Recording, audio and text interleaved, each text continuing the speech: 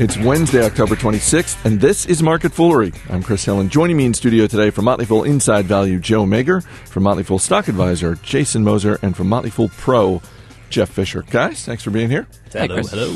We've got earnings from Ford and Tupperware, a couple of listener emails, but first, Amazon's third quarter profit down 73%, and shares are falling this morning. Joe Mager, a lot to get into here.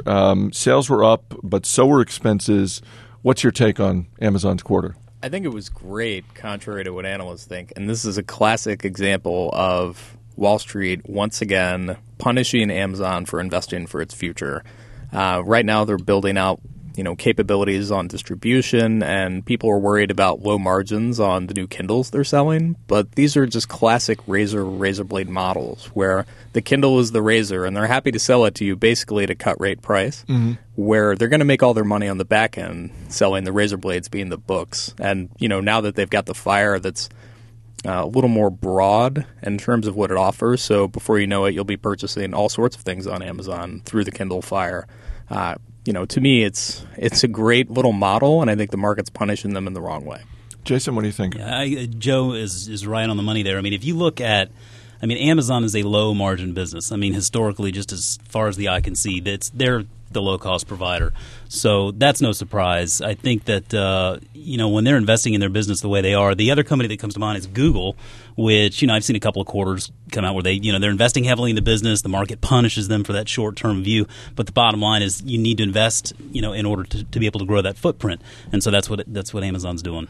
So obviously, the Kindle Fire is sort of Amazon's answer to the iPad. Can Amazon and Apple both succeed? Is there room for essentially two winners in the tablet space? What do you think, Jeff? Definitely, especially at the different price points. Amazon's at $199. The iPad, as we know, is $400 to $600 or so. So at these two price points and different form factors, really, and different uses for the two products, I think there will be a large market for both, as the Kindle has already shown. Joe, you never come in this studio without your iPad in front of you. What's it going to take for you to plunk down the money at the lower price point and buy a Kindle Fire tablet? Oh, it would take a lot because I'm kind of a mobile junkie and I like having the most fully featured device available. Also, the iPad's great, and I expect until I drop it and break it, it'll keep serving me well, and I'm sure that'll happen. But I do think you're going to see a lot like what we saw with mobile and Android, where you have a low-cost competitor come in that's maybe not as fully featured, but still perfectly adequate. And I think a lot of people are going to look at these devices and be like, well, $500 for an iPad, which for most people isn't a realistic Christmas gift. Let's just face it. But then you're looking at $200 for a Kindle Fire, and that's definitely in the wheelhouse of most, middle-income families in America and on the lower side. So I definitely think there's room for more than one winner here, just like in smartphones, but you're definitely going to see a lot of Kindle sold. So if there's room for more than one winner, what about when it comes to the stocks over the next 5 years? Jason, Apple, Amazon, is there one you think that's better suited? Obviously, Apple's had an amazing run over the last decade. Over the next 5 years? Yeah, I'll go ahead and preface this by saying I already own Amazon shares, and I would pick Amazon here. The thing is, we mentioned Amazon's the low-cost provider. They focus on that lower-cost market. Apple, on the other hand, is a very high-margin provider. They focus on those higher price points. So, one thing I think we're going to see over the course of the next 5 years or so, and you're seeing it now just in Apple giving away iPhones, just, if you signed a 2-year contract, they're having to sort of play down to that lower price point level. And so ultimately what this is going to do, and I suspect over the course of the next few years, we're going to see some margin compression with Apple. And as an investor, obviously that can play greatly into the stock price. For me, I think Amazon has more room to grow. They're used to playing that low-margin game, and I'm going to keep those shares. Jeff, what do you think? Amazon is such an amazing story. It's a retailer at heart, but it's also a technology company, and it's merging the two and becoming more of a technology and a streaming company. But my worry with Amazon is, when does the bloom come off this rose? It's carried a high premium for years, and at heart, it is a low-margin retailer. And at some point, that margin, the multiple that Amazon has, is going to compress. So I'd go with Apple the next 5 years. Joe? Yeah, I think Jeff raises a good point. I want to say Amazon, but when you look at the prices on these, like the multiple people are paying just on a price-to-earnings basis for Amazon is about 4 or 5 times higher than Apple. So even though I think Amazon's edges are sharper. And honestly, I think Amazon will continue kicking butt for longer than Apple. I still would probably go with Apple over, say, 5 years, but I do love the Amazon story, and I think it's a great long-term play. I want to go back to something that Jeff said, because when you think about Amazon's competition, it really does have competition in two spaces. It has the electronic competitors like Apple, even eBay. It's also got the retail competitors. Walmart is very much a competitor. Liberty Interactive, which is the parent company of QVC, they're a competitor as well. If Jeff Bezos, the CEO, could just sort of wave a magic wand and make one of them disappear, who do you think he's picking, Jason? I think given the comparability of the two businesses, he would probably look to try to oust Walmart. There's another low-margin, low-cost provider with a huge global footprint. And, eBay, Amazon, eBay and Google, and those are all just a little bit different business models. I think you'd try to get Walmart out of there. Jeff?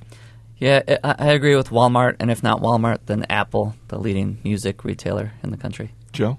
I'm going to go with eBay. I think that eBay is basically trying to rip off Amazon's third-party model. Mm-hmm. So they've long been this, marketplace auction house. Well, now they're just trying to bring in more big-ticket retailers and become a little more fixed-price-centric and compete with Amazon more directly head-on. And, eBay is fully online. And I think that Walmart, while a formidable competitor, clearly hasn't been able to get their stuff together on the back end on, Walmart.com.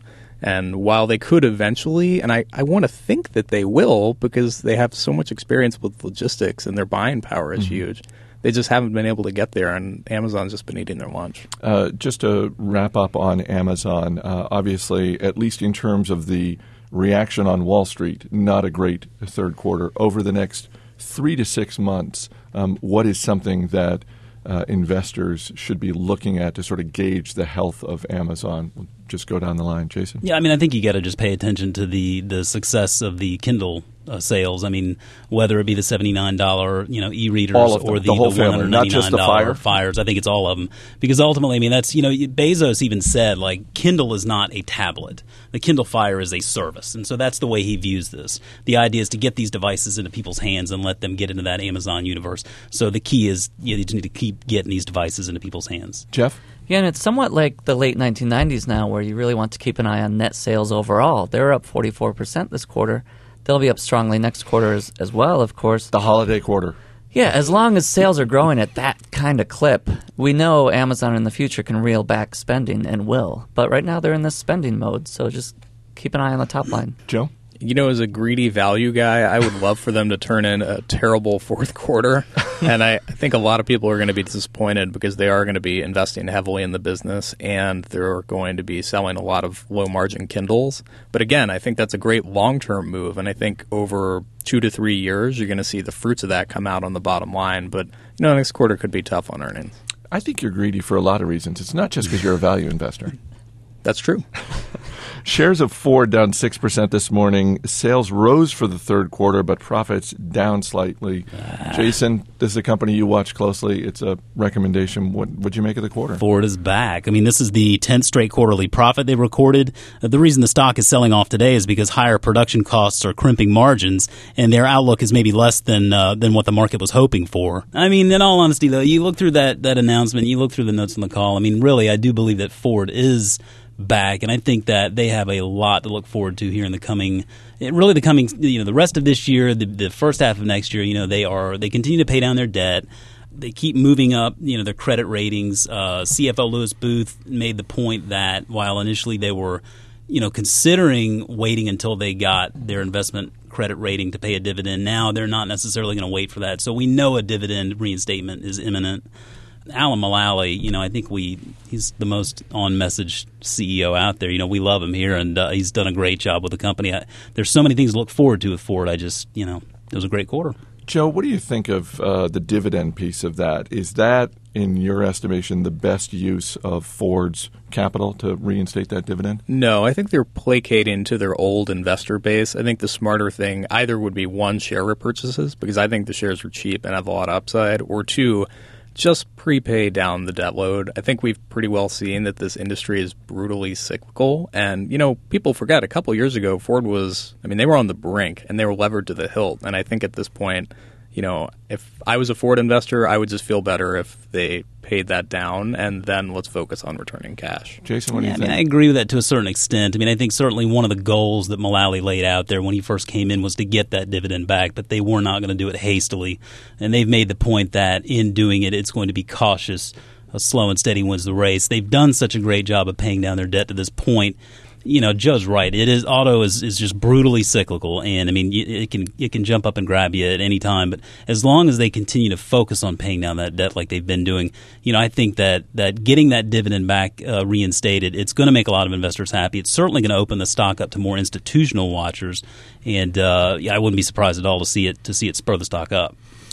Joe, Ford and GM. Do you have a preference in terms of the stock over the next few years? I can answer that.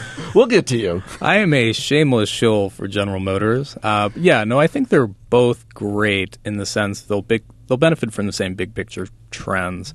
One, U.S. light vehicle sales are going to boom over the next couple of years. I think people are really underestimating the amount of coiled demand that we've got just waiting to come back online. People have been deferring car purchases, pushing it off, and that will come back, and both of them will benefit in a big way. Two, they both have a ton of operating leverage and financial leverage, so the profits are going to spring back even harder.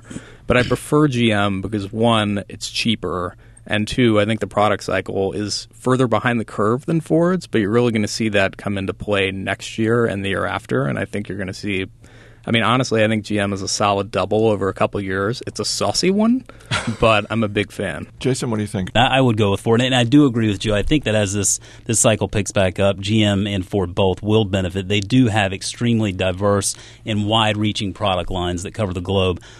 Ford is a little bit ahead on the technology curve, and I think that leadership in Alan Mullally is superior. I would be extremely concerned if at the end of the day here Mullally felt like he had everything taken care of and decided to leave. That would be obviously a big red flag, but as it stands, I'd go with Ford. Yeah, and a subtle thing that both of these guys are going to benefit from over the next couple of quarters is that the Japanese automakers, so specifically Toyota being the big dog, but also Nissan and Honda, their costs are heavily in yen, which is really expensive. And for them right now, that is killing them and their ability to price competitively. So you're going to see them back off. God, I was going to say the gas pedal. It's a terrible pun.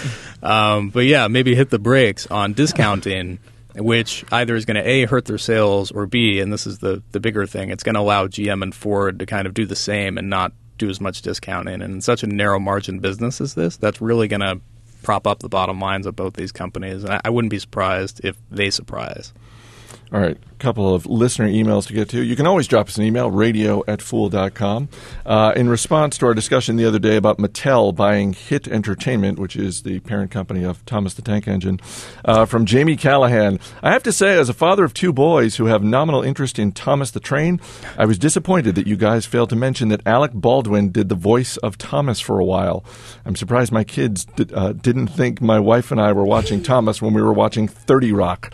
The thought of Jack Donaghy as Thomas makes me smile. George Carlin, too, also did the voice of Thomas for a while. And Thomas a Beatle. is awesome. Which Beatle? George Harrison? Ringo Starr. Ringo Starr, sorry. Oh, less awesome. And in response to our discussion about Under Armour's earnings from Cooper Huxtable, Under Armour is the uniform maker of the Wales national rugby team, so your eyes were not mistaken when watching the Rugby World Cup this year. Thank you, Coop, because... as an avid fan of the Rugby World Cup, I did wonder about that, whether I was actually seeing the UA logo on Wales. Wales came in fourth, by the way, guys. I have it on DVD. Do you really? Watch it again. Awesome. That's the more great. You know. Finally, Tupperware's third quarter earnings down 74%, but Jeff, shares up slightly. What's going on today? What's going on here? We all know Tupperware. It's 50 years old, and yet it's an emerging market growth story right now. Sales are booming in India and China and Brazil and Malaysia and Singapore. And a lot of people may not know that, but it's a growth company. And what happened with this quarter is they simply had a non-cash impairment charge, which means they wrote down the value of one of the divisions that they had acquired in 2005 from Sara Lee, Nutrimetrics, a beauty division that Tupperware owns. They see less value in it now, and there's a simple reason for that. The division isn't doing as well as Tupperware had hoped. So, but you take out that impairment charge of a relatively small $36 million, and the company did better than expected, or in line with expectations on sales and earnings overall this quarter. This is a company that I think is a recommendation in Motley Fool Pro. In Pro, that's right. As someone who watches the company, on some level, do you look at that cosmetics division and say, you know what, guys, just get rid of it and just focus on sort of the core, just the business? the last couple of years, I've felt that way. They put a new president into the beauty control division last quarter, so hopefully that'll start to turn things around. But they acquired Beauty Control in 2000, Nutrimetrics in 2005, and they've been laggards pretty much the whole time. The core business has remained strong, and that's what's driving the stock higher. The stock has done really well. It's up some 15% this year in a flat market. It's up 150% the last 5 years in a nowhere market. The cosmetics division of Tupperware aside, I think most people just associate it with the basic business, sort of keeping food fresh. So let's just wrap up with a tip on how to keep things fresh. And it doesn't have to involve Tupperware. Jason, do you have a freshness tip for our listeners? Role play. All right. We're all married here. Joe, you're getting ready to get married, right? I'm taking notes. Jeff? Okay. I have a couple. Okay. I cheated. I went to my wife, a local D.C. actress. That's cheating, but that's smart cheating. Who, it turns out she also does some things around the house I didn't even realize. All right, what do you got? Her first tip, run a 1/3 to 1/2 cup of white vinegar through your dishwasher. When the dishwasher is empty, it'll keep the dishwasher smelling fresh. Okay. So write that down. Baking soda in the fridge, everyone knows this. Sure. But change it every 2 months and dump the old box down the sink. It'll keep the sink fresh. Wow. Did you know that? Wow. Last one, my favorite. Put lavender sachets in the dryer with your bed sheets to make them smell like a field in Provence. I had no idea that's what I was Back to lying the down France. into every night. So not to get too personal, but your bed smells like a field in Provence? What's a sachet? I guess it does. What I had is a I never. thought that was like a move. You sashayed into the room. Yeah, what's a It's a lavender? small little package. Okay. Oh. All right.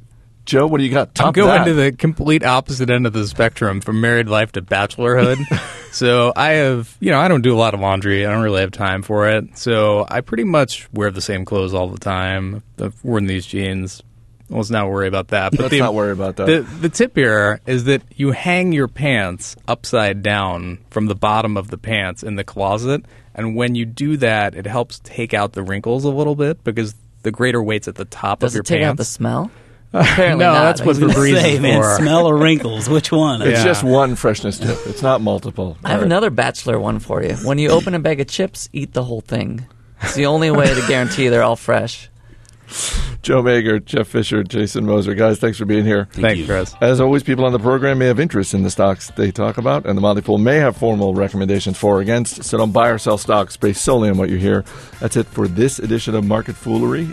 2 days left in the voting for the 2011 Podcast Awards. Please go to podcastawards.com. Vote. That's podcastawards.com. Vote early, vote often. Our producer is Matt Greer. I'm Chris Hill. Thanks for listening. We'll see you next time.